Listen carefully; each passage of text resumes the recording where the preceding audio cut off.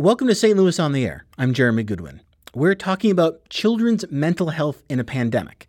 There's been an increase in the number of young people who are landing in emergency rooms and psychiatric wards lately. Joining me on the phone to talk about it is Dr. Rachel Charney. She's SluCare Pediatric Emergency Medicine Physician at SSM Health, Cardinal Glennon Children's Hospital. Dr. Charney, welcome to the program. Thank you for having me. So when we talk about more young people experiencing different forms of mental distress, what are we talking about? What exactly is going up right now? So what we're seeing is a combination of more children presenting to the emergency department, as well as more children needing inpatient psychiatric care. How much of an increase are we talking about? Well, I don't have exact figures at this time. Missouri's been trying to gather those. Enough that we're starting to have problems finding enough beds for kids. Is that an unusual situation? It's not a typical situation. Behavioral health beds in general can be hard to obtain for children, but we're noticing a particular shortage lately. Okay. Are those metrics that tend to fluctuate over time? There are certainly variations over time. Things like holidays and changes from school tend to impact the number of behavioral health problems we see in the emergency departments. Have you seen times when broadly sweeping current events wind up affecting things like emergency room visits, suicide rates, the kinds of things you're keeping your eye on? Certainly there can be, particularly if someone in a school has had a particularly noticeable hard time. Things can cause problems for other students, et cetera. However, what we've seen in the last few months with COVID has been somewhat unprecedented. In terms of general societal impact or what you're seeing on the mental health end with children? Well, general societal impact on kids. Kids are used to having a fairly set social structure, and all of a sudden the structures are just missing. And as a result, a combination between that and difficulty accessing care at this point due to COVID causing problems with outpatient visits, I think the combination has definitely led to that rise that we're seeing. We've heard about the difficulty in maybe having an elective surgery go forward, or people are putting off the kinds of medical appointments they might have been catching up with. Does that filter out into the mental health world too? I think it certainly does. The mental health world is one where we've seen a drastic increase in our ability to do telemedicine across the board, not just in mental health. And that's certainly a field that plays really well into the mental health role as far as being able to reach people at home and other places. However, that's a big change in technology. And overall, I think the general visits that people have been able to obtain on an outpatient basis have not been as high as they were before COVID. Well, for people with children or teenagers in their lives, what are some warning signs that something might be wrong? So some of the biggest warning signs you can see are behavior changes in your kids. So moods that you don't normally see, changes away from relationships and from activities that kids usually enjoy, changes in their weight and eating patterns, changes in their sleeping patterns, difficulty for the kids and memory, thinking, and concentration. And then a lot of times things will show in increases in risky behavior like drugs or alcohol use. And then the most important thing to try and figure that out with your kid is to engage them in regular conversations to check in and see how they're feeling. And I imagine, we're all going through so much right now, and a lot of people's behaviors are probably, people are acting in some unusual ways. And I would imagine it might be difficult to identify, is this sort of the normal swings we're all going through, or is this child really having a problem and needing to address it? Exactly. And that's where talking to your pediatrician or calling one of the helplines that we have set up for families around the area can help determine if this is just typical for your teen and fits within a realm of things that can be managed on an outpatient basis, or if there's more intervention that needs to be done to support your child. So you mentioned keeping in good touch with your child. Say some kind of a red flag goes off about how your child or child you interact with might be coping with things right now. You want to reach out. What's a good way to start a conversation? Well, if you're trying to start a conversation with your child, I think just continue to just ask open-ended questions and give them that time. if we start talking about conversations with how to obtain that assessment and help, I think your pediatrician is always your best resource. They know your child, they know your family, and they can often be your first step. In terms of approaching a child, you mentioned open-ended questions. So things like, how are you feeling? Yeah, I think a lot of us, when we tend to interview or try and ask more questions about how someone's doing, it's really easy to not give that amount of space for someone to speak and to share. Sometimes we're tempted to just keep asking pointed, specific questions. And I think asking a question and giving a child plenty of time to answer you back and just focusing on listening is sometimes a good way of initiating a conversation with your child. Yeah. Is there anything we want to be sure not to say? I think trying to assume how your child is feeling or to tell them that they shouldn't be feeling that way, or in other ways to just not justify their feelings is probably a good way of making sure your child doesn't continue to talk to you. What's your day-to-day life in this field? Well, I work in an emergency department, so I see kids of all sorts, kids with traumatic injuries, kids with sickness, kids with behavioral health concerns, and combinations of those things.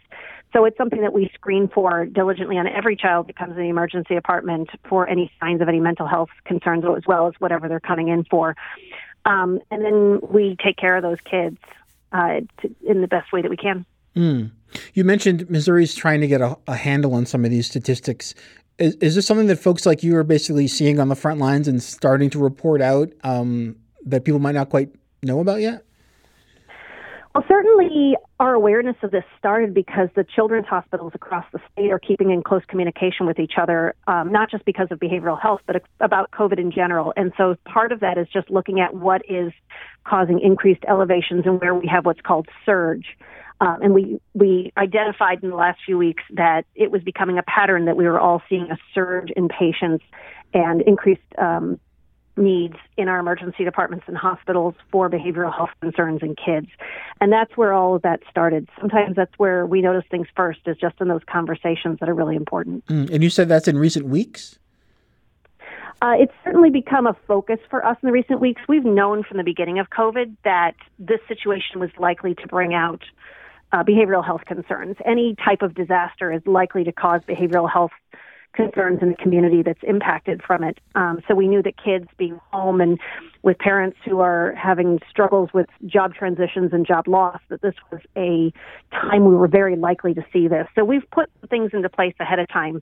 But certainly those numbers are something that we've really been focusing on the last few weeks and how we can try and mitigate that situation and try and put more things in place to help our kids out. Dr. Charney, how are medical professionals like yourself dealing with this right now?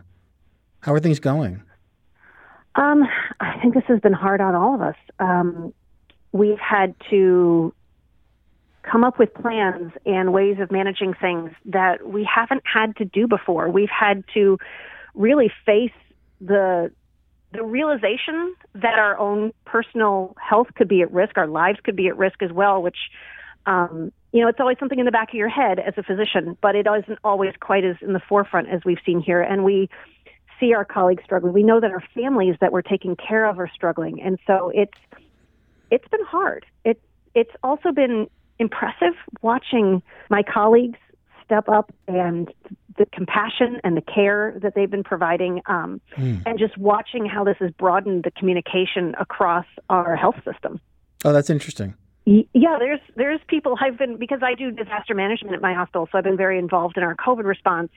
There are people I've gotten to know across our health system that I'd never previously worked for, and I've gained a lot more appreciation and insight into the job and the niche that they're functioning in, and it's actually improving our health system across the board because we've just established these new connections and ways of doing our work that are benefiting everybody. Yeah. I try to imagine someone like yourself who's working on the emergency intervention end of things, just the emotional management you must have to do for yourself in terms of giving these kids the attention and the empathy they need, but preserving the ability to keep doing it all day, every day. Yeah, it's something called compassion fatigue. That's the definition for when you just get hit with so many traumatic things that you can almost burn out a little bit. I think that for all of us, it's been important to take time to go for walks and to step away for a minute and to reflect and, for me, hug my kids. Knowing that I've been very lucky that I have a spouse that's been able to support me while I've been working through this has been just tremendous. Yeah. Well, we talk a lot about the value of routine in maintaining mental health, especially for folks who struggle with that sometimes, and especially for kids. If the pandemic has done anything, it has upended our routines. And now we're looking at a school year coming up that could be very confusing and scary. Kids in one region or school system might be going into classrooms while their friends in another one are not. Is this a particularly troublesome transition that we're headed toward right now? I think there's a lot to be seen in how things go this fall and how this impacts our kids. I do worry about this ongoing disruption to their structure and the way that their lives are used to going and their social relationships and the long-term impacts this may have on our children. I think it's going to be a really careful balance for everyone involved between the realities of being still in the middle of a pandemic that is just not improving right now, versus that need that our children have for structure and normalcy. And there's just going to have to be a lot of very thoughtful conversations to balance all the needs that we have. Yeah, something we've talked a lot about in recent months is the idea of protecting one's physical health and mental health, and how those two goals can be at cross purposes sometimes, and where to sort of move that crossfader to either side. And this issue of school coming up seems like it's really putting that in a spotlight. In terms of in-person classes versus staying with remote learning, do you have a particular view on that right now? Oh, I can go back and forth on those. I think it really depends on the prevalence when school starts up in the community. I think when our kids are in the classroom, it gives them that structure and those relationships, but it puts a lot of strain on our teachers and our kids' families. Vice versa, staying at home puts a lot of other stresses on our family and our kids. So I don't think it's a problem with one perfect and correct solution. I think it's a very nuanced situation. Yeah. What benchmarks are you looking at to be able to make that kind of a decision? Well, luckily I don't have to make that kind of decision, but the things that... As an interested professional with an opinion. Yeah, from a purely professional thing, for me, it's really following the data on those schools across the world that have gone back and how children are transmitting this between themselves, and particularly whether there is evidence of how frequently children are transmitting this to the adults at the facility and the school that they're at. I think that makes a big difference. If the literature continues to show us that kids are not transmitting this to the adults in their lives, that has a big impact on our ability to open the schools, because in that situation, you're more concerned about protecting the teachers from each other and the other staff in the building. And so it's a different model versus if we do see that there's spread going on between kids and the adults in the school building, that's a very different picture and has different implications for how we need to open schools and whether we should open the schools. Yeah. Well, we want to be sure to mention this hotline. It's the Youth Connection Helpline, and it's a place to just get started if you want information about how to get some help for your child or yourself in the St. Louis metro area. You can call at any time, 24/7. The number is this, 314-819-8802.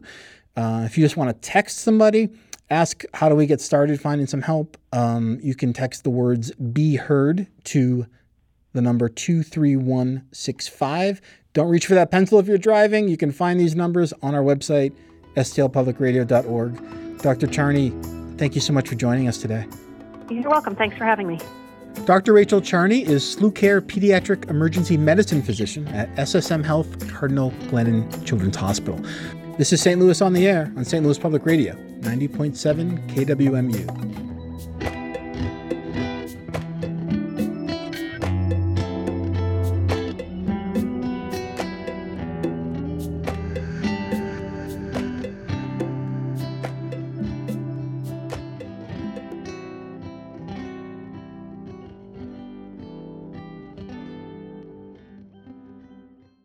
Support comes from the Missouri Forest Products Association, providing more than 41,000 jobs in the production of wood pallets, railroad ties, white oak barrels, hardwood floors, and more.